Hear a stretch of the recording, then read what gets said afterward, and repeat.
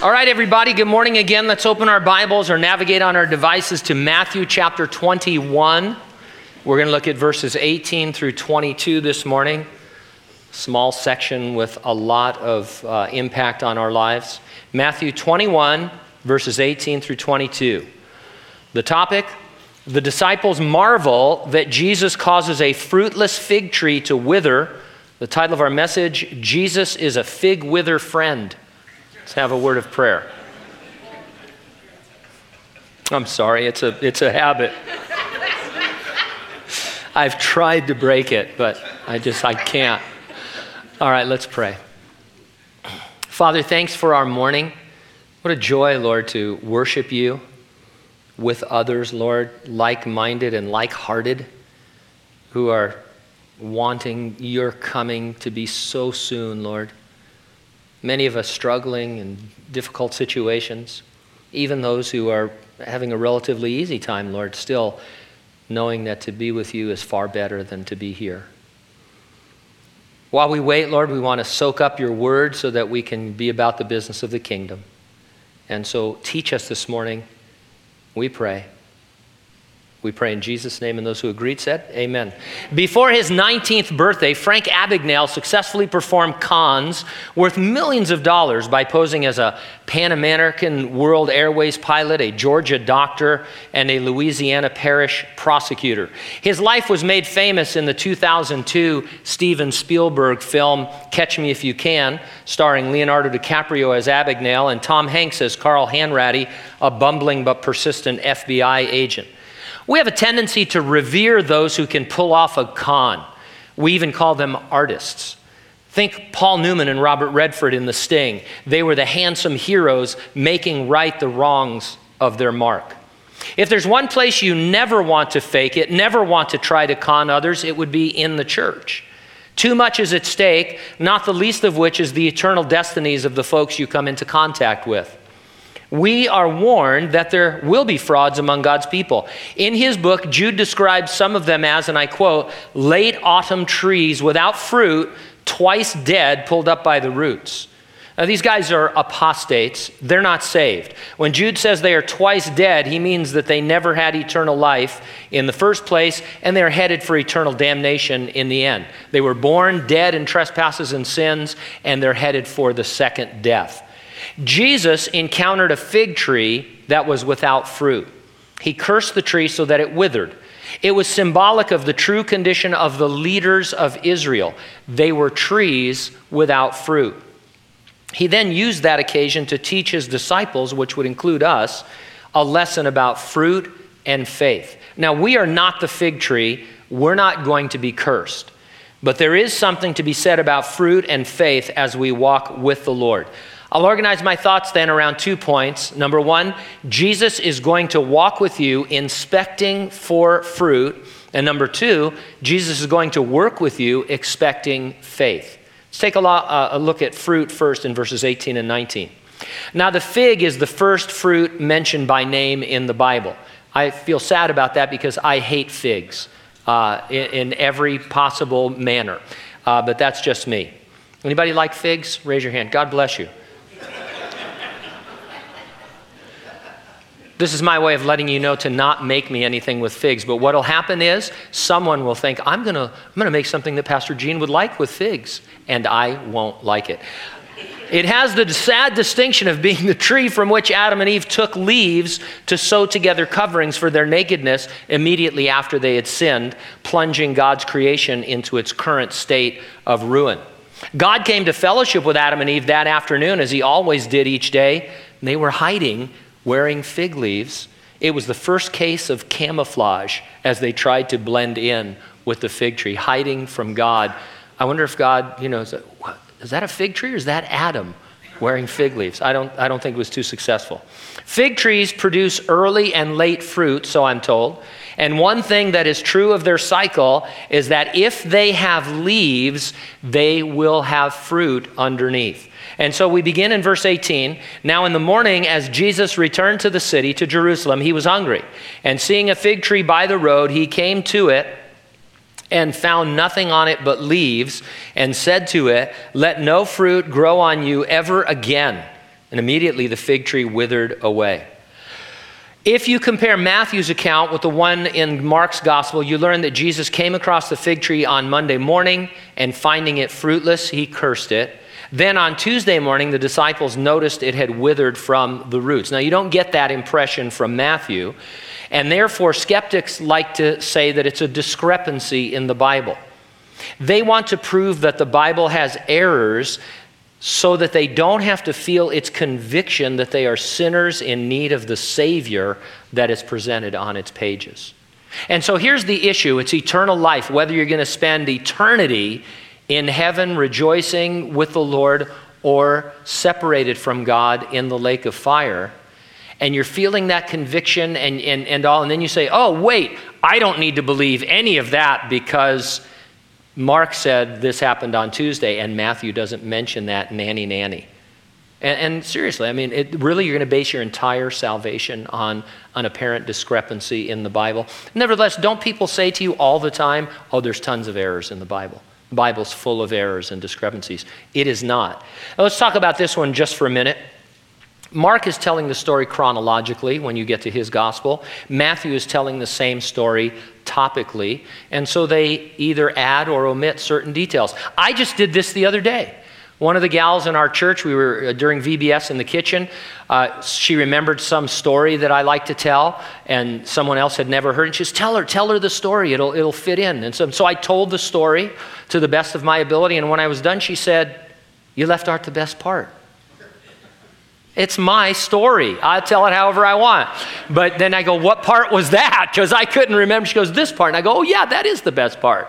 And so now mine has to do with being senior, but sometimes we tell stories differently.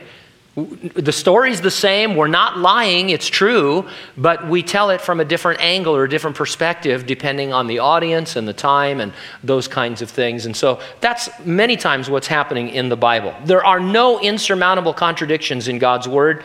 It is trustworthy through and through. Now, Matthew notes that Jesus was hungry. It's been suggested that he was hungry because he had missed breakfast, spending time instead in prayer, talking to his Father. That makes sense because Jesus, who often retreated for prayer, sacrificing both sleep and food, would be hungry on his way into town. He always spent time alone with the Father. How much more might he this last week on earth leading up to the cross? You might go so far as to say that Jesus' physical hunger was evidence of his spiritual hunger to spend time alone with God. He would be hungry and tired precisely because he felt the need to first satisfy his spiritual hunger to be with the Father to the exclusion of material things like food and physical comforts like sleep. When I was first a Christian, I came across this saying in a devotional I was reading: no Bible, no breakfast. How many of you ever heard that before? No Bible, no breakfast. Now it can be taken legalistically, where you feel terrible about missing your devotions. But the idea is simple. If I don't have time to open God's Word for a few minutes and take in spiritual food, how do I have time to wolf down physical food? The spiritual is going to be much more necessary than the physical as I get out into my day. And so it's a good reminder. No Bible, no breakfast. And so finding himself hungry, he was probably, as we used to say to sound like surfers, stoked to come across a fig tree in leaf. Now, the Gospel of Mark also says it wasn't the season for figs, so why would Jesus expect to find any? Well, figs may not have been in season, but a leafy fig tree meant you should nevertheless find fruit underneath its outward growth. And besides, this fig tree wasn't in an orchard. It didn't seem to belong to anybody. It was growing all by itself along the path they were walking. It was an altogether unusual fig tree. It just happened to be there, sort of at the right time, at the right place, full of leaves. And so Jesus said to it, finding it had no fruit, "Let no fruit grow on you ever again." And immediately the fig tree withered away. Now, this is the only so-called destructive miracle Jesus ever performed. For 3.5 years, he had gone around doing only good, healing the sick, delivering the oppressed, raising the dead. Certainly marked a change in his ministry, but not a change in his character. Here's what I mean. When Jesus first came on the scene, when he first began his ministry to the nation of Israel, he went into the synagogue at Nazareth, and this is what happened. This is from the Gospel of Luke. He was handed the book of the prophet Isaiah, and when he had opened the book, he found the place where it was written, "The Spirit of the Lord is upon me, because he has anointed me to preach the gospel to the poor. He has sent me to heal the brokenhearted, to proclaim liberty to the captives and recovery of sight to the blind, to set at liberty those who are oppressed, to proclaim the acceptable year of the Lord." And then he closed the book and gave it back to the attendant and sat down. And the eyes of all who were in the synagogue were fixed on him, and he said to them, "Today this scripture is fulfilled in your hearing." And so the Lord, reading from Isaiah, said, "I am this person that Isaiah is talking about, and I'm here today offering these things to the nation of Israel." Jesus went about after that doing exactly what Isaiah said the Messiah would do. Now, what is fascinating is that when Jesus read from Isaiah, he stopped reading in the middle of verse 2. Here is how Isaiah 61, 1 and 2 reads. "The Spirit of the Lord God is upon me, because the Lord has anointed me to preach good tidings to the poor. He has sent me to heal the brokenhearted, to proclaim liberty to the captives, and the opening of the prison to those who are bound, to proclaim the acceptable year of the Lord, and the day of vengeance of our God." Now, Jesus had been, for 3.5 years, proclaiming the acceptable year of the Lord. He had been offering to establish the kingdom on earth, inviting Jews to accept him. They would not. And this was the final few days on earth before they would see to it he was killed. Thus, the day of vengeance of our God was something the nation of Israel must experience. And so this cursing of the fig tree is kind of I think the right word would be harbinger, even though I don't know what that means. It was a harbinger of what was coming for the nation of Israel. And just a few short years after his crucifixion, around 70 AD, Titus and the Roman legions would surround and then destroy Jerusalem and its temple. For the next almost 2,000 years, the Jews would be dispelled from their promised land, dispersed over all the earth. They would not be a nation geographically, although God would preserve them miraculously to return to their land in 1948. Now, the fig tree illustrates Israel, the nation of Israel, as it was officially represented by its leaders. Israel's Messiah had come. He had proven himself over and over again, fulfilling all the signs of the Messiah, showing all the credentials that were predicted. He had taught them for 3.5 years, showing them the way out of their self-righteousness back to the righteousness that comes by faith in God when you simply believe and are justified by God when you are declared righteous by your faith in Jesus Christ. But for a handful of followers, there were 120 on the day of Pentecost, huddled and hiding in an upper room, Jesus was totally rejected. The Jews, represented by their leaders, preferred to attempt to meticulously keep the outward law of Moses while ignoring the more important inward issues of the heart. Thus, they were the leafy fig tree. Outwardly religious, filled with activity, inwardly fruitless. They gave the impression by their much religious activity they were bearing fruit, but underneath they were fruitless. Another time, Jesus made this same point using a different illustration. Passing by a grave, he said that the self-righteous leaders of the nation were like that grave. Outwardly, well-kept. Inwardly, he said, full of dead man's bones. We have some beautiful cemeteries in this area. I've done funerals at probably all of them. I don't know why, but Grangeville Cemetery is my favorite. It's just the way it's laid out. It's really perfect. But after you read this, I can't ever go by a cemetery without thinking of Jesus saying this. Outwardly, beautiful, well-kept, well-manicured. Inwardly, full of dead man's rotting corpses. And he says that's what religion is. That's what the nation of Israel was doing, trying to keep the law of Moses. Outwardly, leafy, full, seemingly religious. Inwardly, full of dead man's bones, producing no spiritual fruit. Jesus said, let no fruit on you grow ever again. We know from reading the rest of the New Testament, and especially Romans chapters 8 through 10, that God has an ongoing plan for the nation of Israel. So we need to be careful when we say the fig tree is Israel. If that were the case, Jesus would have just eliminated Israel from God's plan, but that's not true. So we understand that at least here the fig tree represented the nation in the sense of the leadership that would shortly condemn him to death. Now in the next verse, in verse 20, we'll see the disciples ask about the withering of the fig tree, and Jesus will apply it to them. Thus, while we've seen the context of this incident is to discuss and describe Israel's fruitlessness even after her Messiah had been cultivating her, there's an application beyond Israel and her leaders that we can appreciate. And it is this: Jesus expects to find fruit in our lives as believers. Now, by fruit, we mean, of course, the fruit of the Spirit listed in Galatians chapter 5. It reads like this: love, joy, peace, long-suffering, kindness, goodness, faithfulness, gentleness, self-control. There are some who say that the fruit of the Spirit is love, period, and that the other words are a description of love, different aspects of love. I don't know if it matters that much. I know that what Paul says there isn't a complete description of fruit.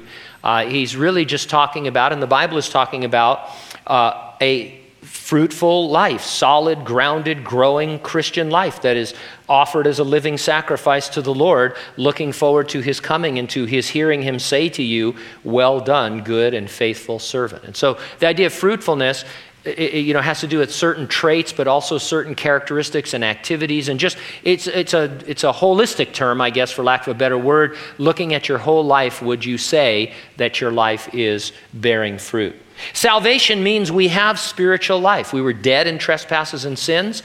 We're made alive. Our spirit's alive. God, the Holy Spirit, indwells us. You could say we are, as Christians, rooted and grounded in Jesus. If his life is coursing through us, of course it's going to produce fruit. The tree produces fruit on its own. It doesn't have to get a lot of effort. I was out having trouble with my miniature orange tree. It's losing its leaves. I don't really take care of it. I don't even know it's out there half the time. But when I went out there yesterday and was watering it, it wasn't stressing.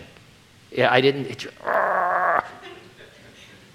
need counseling or anything. It either produces fruit or it's not.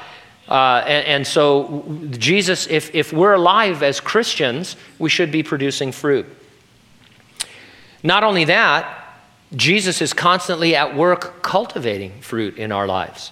In a few days, Jesus would have a final supper with his disciples, during which he would compare them not to a fig tree, but to a vineyard. John 15, I'm the true vine, my Father's the vine dresser. Every branch in me that does not bear fruit, he takes away, and every branch that bears fruit, he prunes, that it may bear more fruit. The vine dresser repositions underproducing vines. He prunes others to get a greater yield. He removes dead growth. The Lord is telling us in all of these figures that he is constantly at work through the Word of God, by the Spirit of God, in the issues and circumstances of our lives to produce spiritual fruit in abundance. We know all this. Knowing it, we can sit before the Lord and ask him to inspect us for fruitfulness. It's all too possible to be leafy on the outside, but lack fruit, spiritual fruit underneath. We can leave our first love. You read about this at the church in Ephesus in the book of the Revelation. They had left their first love. Tons of good works, lots of leafy growth, but Jesus said, I've got a problem. You've left your first love, and I'm going to remove my presence from your church if you don't get a handle on this. Some Bible teachers put it this way: you go through the motions, but you lack the emotions. Now, I can't tell if you're a fruitless fig tree. You can't tell if I am, really. Time might reveal some things, but only God can discern whether or not I am abiding in him, yielding to him, producing fruit in my life. When we get to our reflection time on the message today, give the Lord freedom to look beneath the leaves and tell you what he finds. Now, what's interesting about coming to church, you always kind of expect to be rebuked in a bad way, don't you? Isn't that kind of what happens? You think, you're going to look for fruit, and there's going to be withered figs. You're a withered fig tree. Now, that could be true, and that's a good thing if the Lord says to you, hey, you're not really producing very much fruit. Let's get, what you're going through right now is a cultivation, it's a pruning. Let's get into this.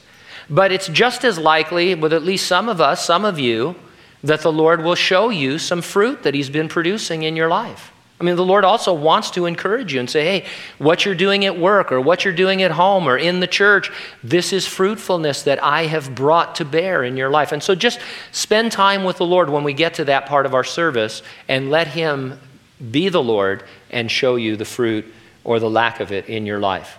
Now, in verses 20 through 22, Jesus is going to work with you expecting faith. As we get back to the text, it's good to remember that part of what Jesus was doing was preparing his boys for their mission after he was crucified, raised, and ascended into heaven. This whole section of Scripture that began way back earlier in Matthew talks about the dispensation we live in now, the church age, which happens because Israel rejects their Messiah, and the Lord is saying, hey, I'm leaving, I'm going to heaven, leaving you guys here. You're going to carry on the work, not of establishing the kingdom. That's going to happen later when I return. The work of spreading the gospel. And so the Lord is always thinking about his guys, always trying to get them ready. Jesus' answer to their amazement at the withering of the fig tree is about their future and the need to walk by faith if they had any thought of accomplishing that task. Verse 20, when the disciples saw it, they marveled, saying, how did the fig tree wither away so soon? After everything Jesus had done, they marveled at a withered tree. Would this be your number one marvel? If you want to do one of those stupid Facebook polls, what do you marvel at that Jesus did? He raised people from the dead. He cast out thousands of demons. He healed people who'd been blind from birth, on and on and on. I would venture to say no one would say he cursed a withered fig tree. That wouldn't be on anybody's list, and yet the disciples marveled. Now, on the other hand, I can see that as a good thing, or at least we can apply it in a good way. In our walk with the Lord, the things he does or doesn't do sometimes for us and others ought to always cause us to marvel. If you're an older Christian, and by that I mean your spiritual age, not your physical age, you should marvel with younger believers when they get all excited about something that you experienced or realized years ago. It's a marvel to them, and it still ought to be for us as well. I you know how it goes. You've been a Christian for a while, and somebody goes, "Oh, I was reading this in the Word, and look at what it says here. It says Jesus loves me," and then you say, "Yeah, of course He does." So, He loved me 30 years ago. I've got 30 years on you, and I mean we don't do it that bluntly. Well, sometimes we do. I mean it's a marvel, and then you should think, wow, how come I don't marvel at the Lord's love like this young believer? And that's why it's nice to be around young believers. They make a lot of mistakes. They say crazy things that aren't true. So did you. But they're exciting because they challenge you. When's the last time I got excited? When's the last time I skipped my breakfast to read the Bible? I mean, wow. And so it's a good thing to marvel that the Lord has anything to do with us at all. Quite honestly, that He loves us enough to have condescended to come and be among us and die for us and rise from the dead and send His Spirit to live inside of us. And so the whole Christian life is a marvel. Verse 21, so Jesus answered and said to them, assuredly I say to you, if you have faith and do not doubt, you will not only do what was done to the fig tree, but also if you say to this mountain, be removed and cast into the sea, it will be done. And whatever things you ask in prayer, believing, you will receive. Now the scenery here is significant. They were walking along a road. They encountered a fig tree. They were in the vicinity of the Mount of Olives and the Dead Sea. I'm going to suggest that the Lord meant to illustrate for them and for us that as we walk with Him during His absence, there is work to be done. Obstacles will present themselves, and we must therefore walk and work by faith, believing that our mission cannot fail and that those obstacles can and will be removed. I think Jesus' teaching here is like what we read in the book of Zechariah in chapter 4, verses 6 and 7. These are familiar, favorite scriptures of ours.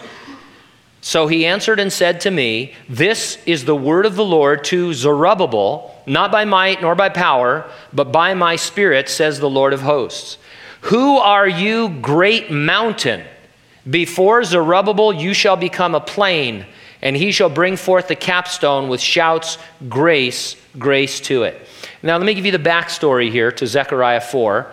In the first year of Cyrus, king of Persia, Zerubbabel led the first group of Jews who returned from the Babylonian captivity at the close of the 70 years.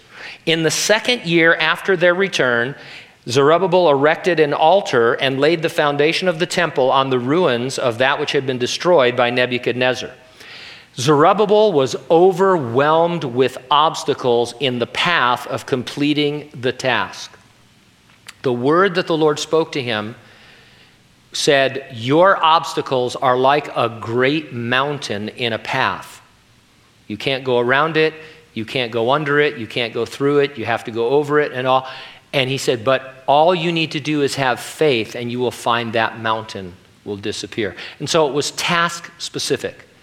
The Lord wasn't telling him that every mountain that he looked at could be leveled. It would help you go over the grapevine and not have air conditioning problems. But, that kind of, he said, no, you have obstacles in the path of your mission that seem to be insurmountable, but by the Spirit of God, we will succeed.